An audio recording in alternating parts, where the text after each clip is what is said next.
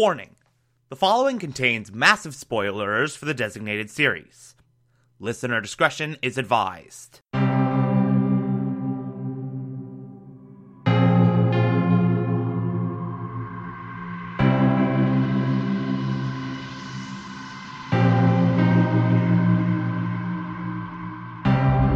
You're listening to the Television Archive, the show where we, the television-loving hordes of the internet, take a deep dive into what used to be in our beloved medium.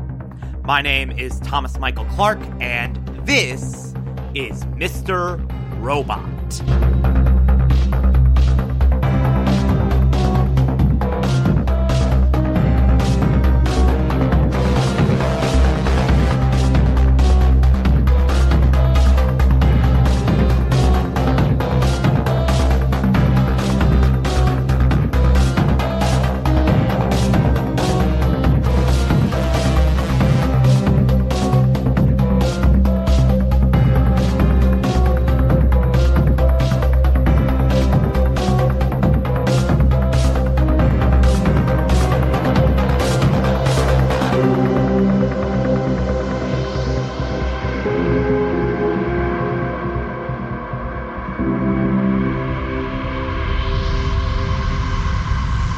Today we will be discussing Season 3, Episode 7, titled EPS 3.6 _ Frederick plus Tanya.chk.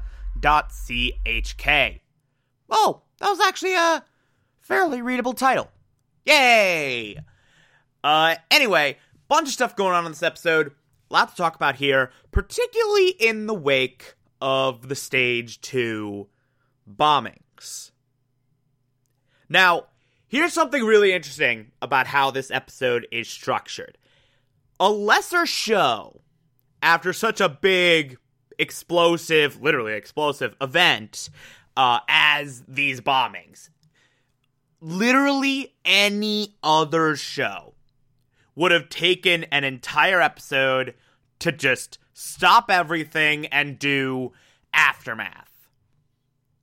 Literally any other show would have done a cool down. You would have gotten the next episode and nothing all that major would have been happening. It would just be an hour of reacting to the other thing that just took place. But because Mr. Robot is such perfection and breaks every rule of television, pretty much, there's like next to none of that in this episode. Like, they do not slow down in the wake of that attack, in the wake of that major plot point. Aside from one subplot where Darlene comforts Angela as she goes batshit insane and is just like constantly watching news reports saying the death toll is in like 3,000 to 4,000, but they're all gonna be okay. Just rewinding and playing, saying, now they all came back. Like, just flat out nutso. Aside from that subplot, which is well done, by the way, and Portia Doubleday, credit to her, she sold that so well. But, like, aside from that, literally everything else in this episode serves some form of purpose, particularly to continually ratchet up the massive amount of tension and urgency that has existed throughout this entire season. Right from the beginning, where freaking Elliot, they pick up right where they left off. Elliot's looking at this wall of TVs talking about the bombings that were his fault, at least in his mind. And immediately he runs to Krista, where he's like, I did something, I can't say it. And then Mr. Robot comes out, and we get another amazing interaction between Krista and Mr. Robot, as Mr. Robot talks about, he literally confesses to leading 5-9 and setting the stage for these bombings. And he is, by the way, super pissed about the Dark Army screwing him over. Super pissed about the Dark Army taking Stage 2 and corrupting it so completely. And Chris is just looking at him like, yeah, you have delusions of grandeur. And Mr. Robot's like, you're indulging me right now. Well, let me prove it to you. Do the math. Elliot worked at Allsafe, the ground zero for 5-9. And he's a hacker. He even hacked you. And he's nuts. And you can kind of see the look of realization on Krista's face, like, oh shit, he's right. Elliot did 5-9 and was responsible for these bombings.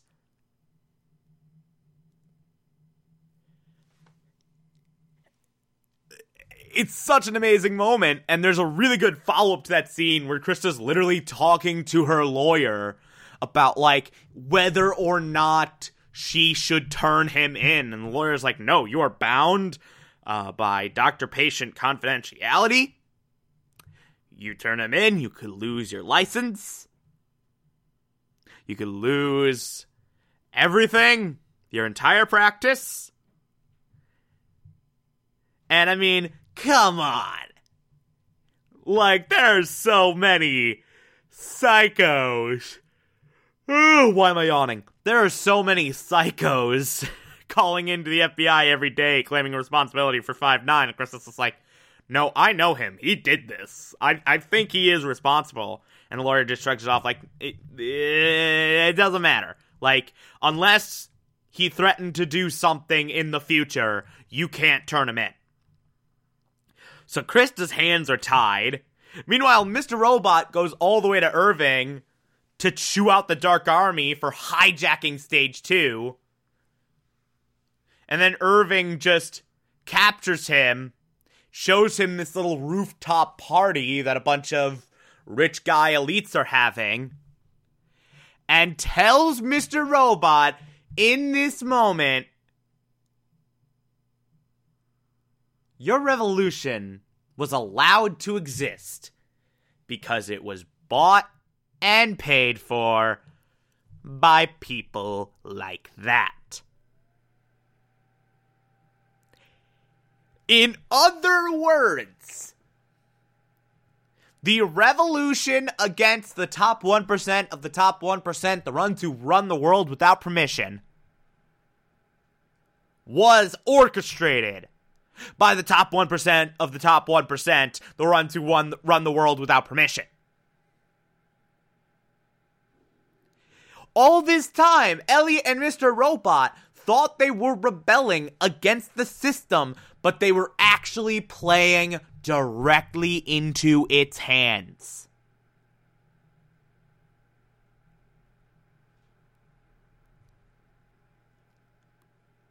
It was always bullshit. There was no revolution. It was a mask. It was a clever disguise to cover up corporate maneuvering. And there's this amazing, amazing sequence in this same episode where White Rose and Price are sitting down, and Price is chewing out White Rose for blowing up all the E-Corp buildings for, by the way, the sole purpose of Game of Thrones style taking Price out of the CEO chair, making Price look awful, and sort of navigating Price away from a point of antagonism. And Price flat out says, I understood why you did 5-9, a false flag to create a temporary crisis so that you could make it easier to twist the UN's arm and annex the Congo. That's basically, I don't know why I just gave up on the Price impression, but you get the point. 5-9 was an elaborate ploy to get the UN in a position where they would vote for China annexing the Congo so White Rose could move his/her mysterious project over to the Congo. And then Price just starts yelling at her like, why? Why did you do it? This makes no sense. Why did you do this? What was the point of this? And White Rose starts talking about Angela. How Price didn't control her the way she wanted when she was threatening her plan. And basically, White Rose distills all of this, 71 buildings, 3,000 to 4,000 lives. All of it because I had to ask twice.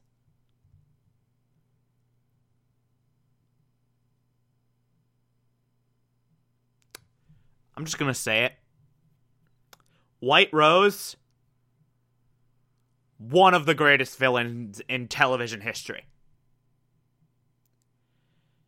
Like, if this show gained more mainstream popularity than it ended up having, White Rose would be regarded on the same level as Gus Fring. I'm just drawing that line in the sand. White Rose is like just Fring levels of television villain perfection.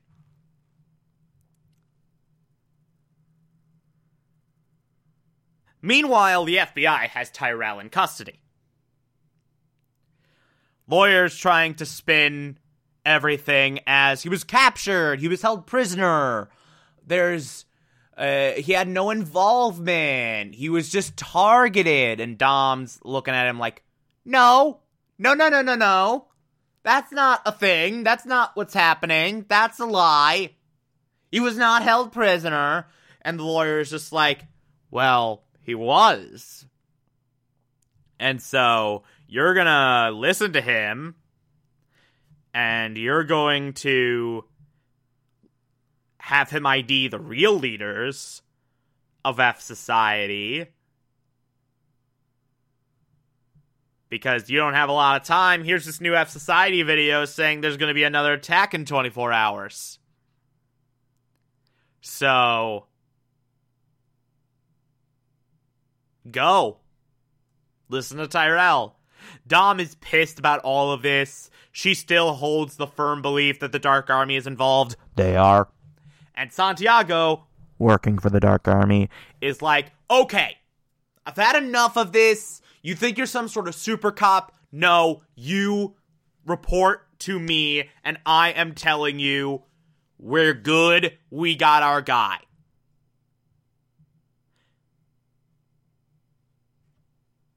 And he's going to lead us to the real leaders, not your dumbass theories, all of which are correct. We're not going to listen to your hunches anymore. We have to have hard evidence, and right now Tyrell is our only hard evidence. So now they're listening to Tyrell. Santiago, by the way, goes in to the interrogation room and says, so, you've been asking about your wife and son. Your wife's dead, and your son's in foster care. Stick to the plan. Don't go off script, or I will make sure your son becomes a statistic. And he just leaves. Santiago is brutal. in this moment. He really, really is. But then Tyrell identifies the leaders of F Society, and those leaders are Mobley and Trenton, who at this moment are being held prisoner by Leon, who just has them tied, their hands tied, sitting on the couch in between both of them, watching reports about the bombings, just ranting about Frazier. He takes them out to the desert to bury their friend who he murdered. Then he hands them off to Dark Army proper, who then puts them in the middle of a garage, custom made to tell a story that Mobley and Trenton are the ringleaders of F Society. They are Iranian terrorists. They were about to bring down a whole bunch of planes.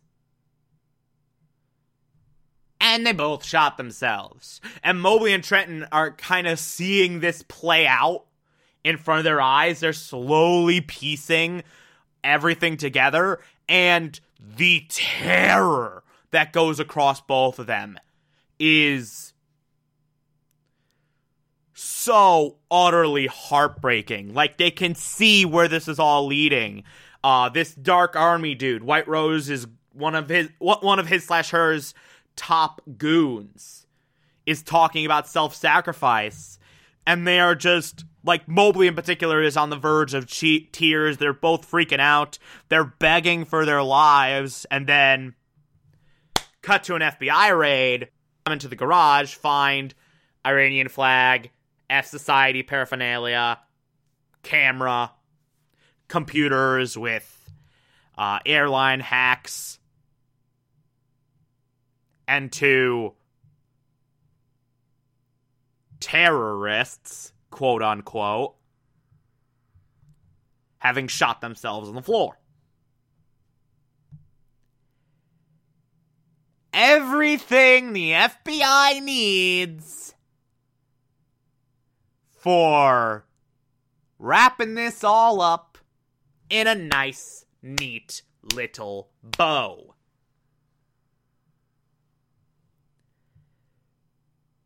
Which is satisfying for everyone except Dom, who then goes to the F Society board, crosses out Mobley and Trenton because they're both dead, places just a slip of paper in the center. White Rose? Question mark? Looks on and says, "You're actually gonna get away with this."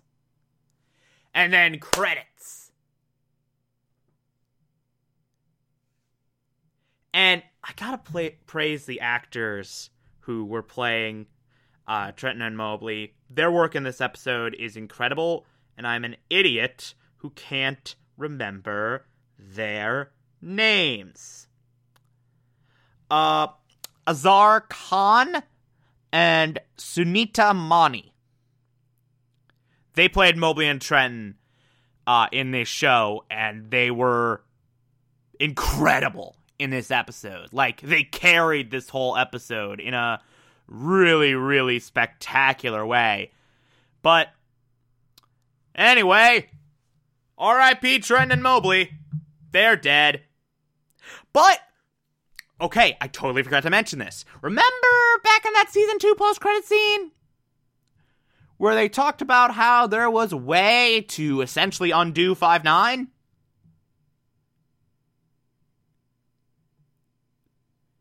Well, Trenton had an email all worked up ready to go. And she has it automatically set up so that if she gets harmed in any way, if she doesn't return to it, it'll go out to, quote-unquote, someone she trusts.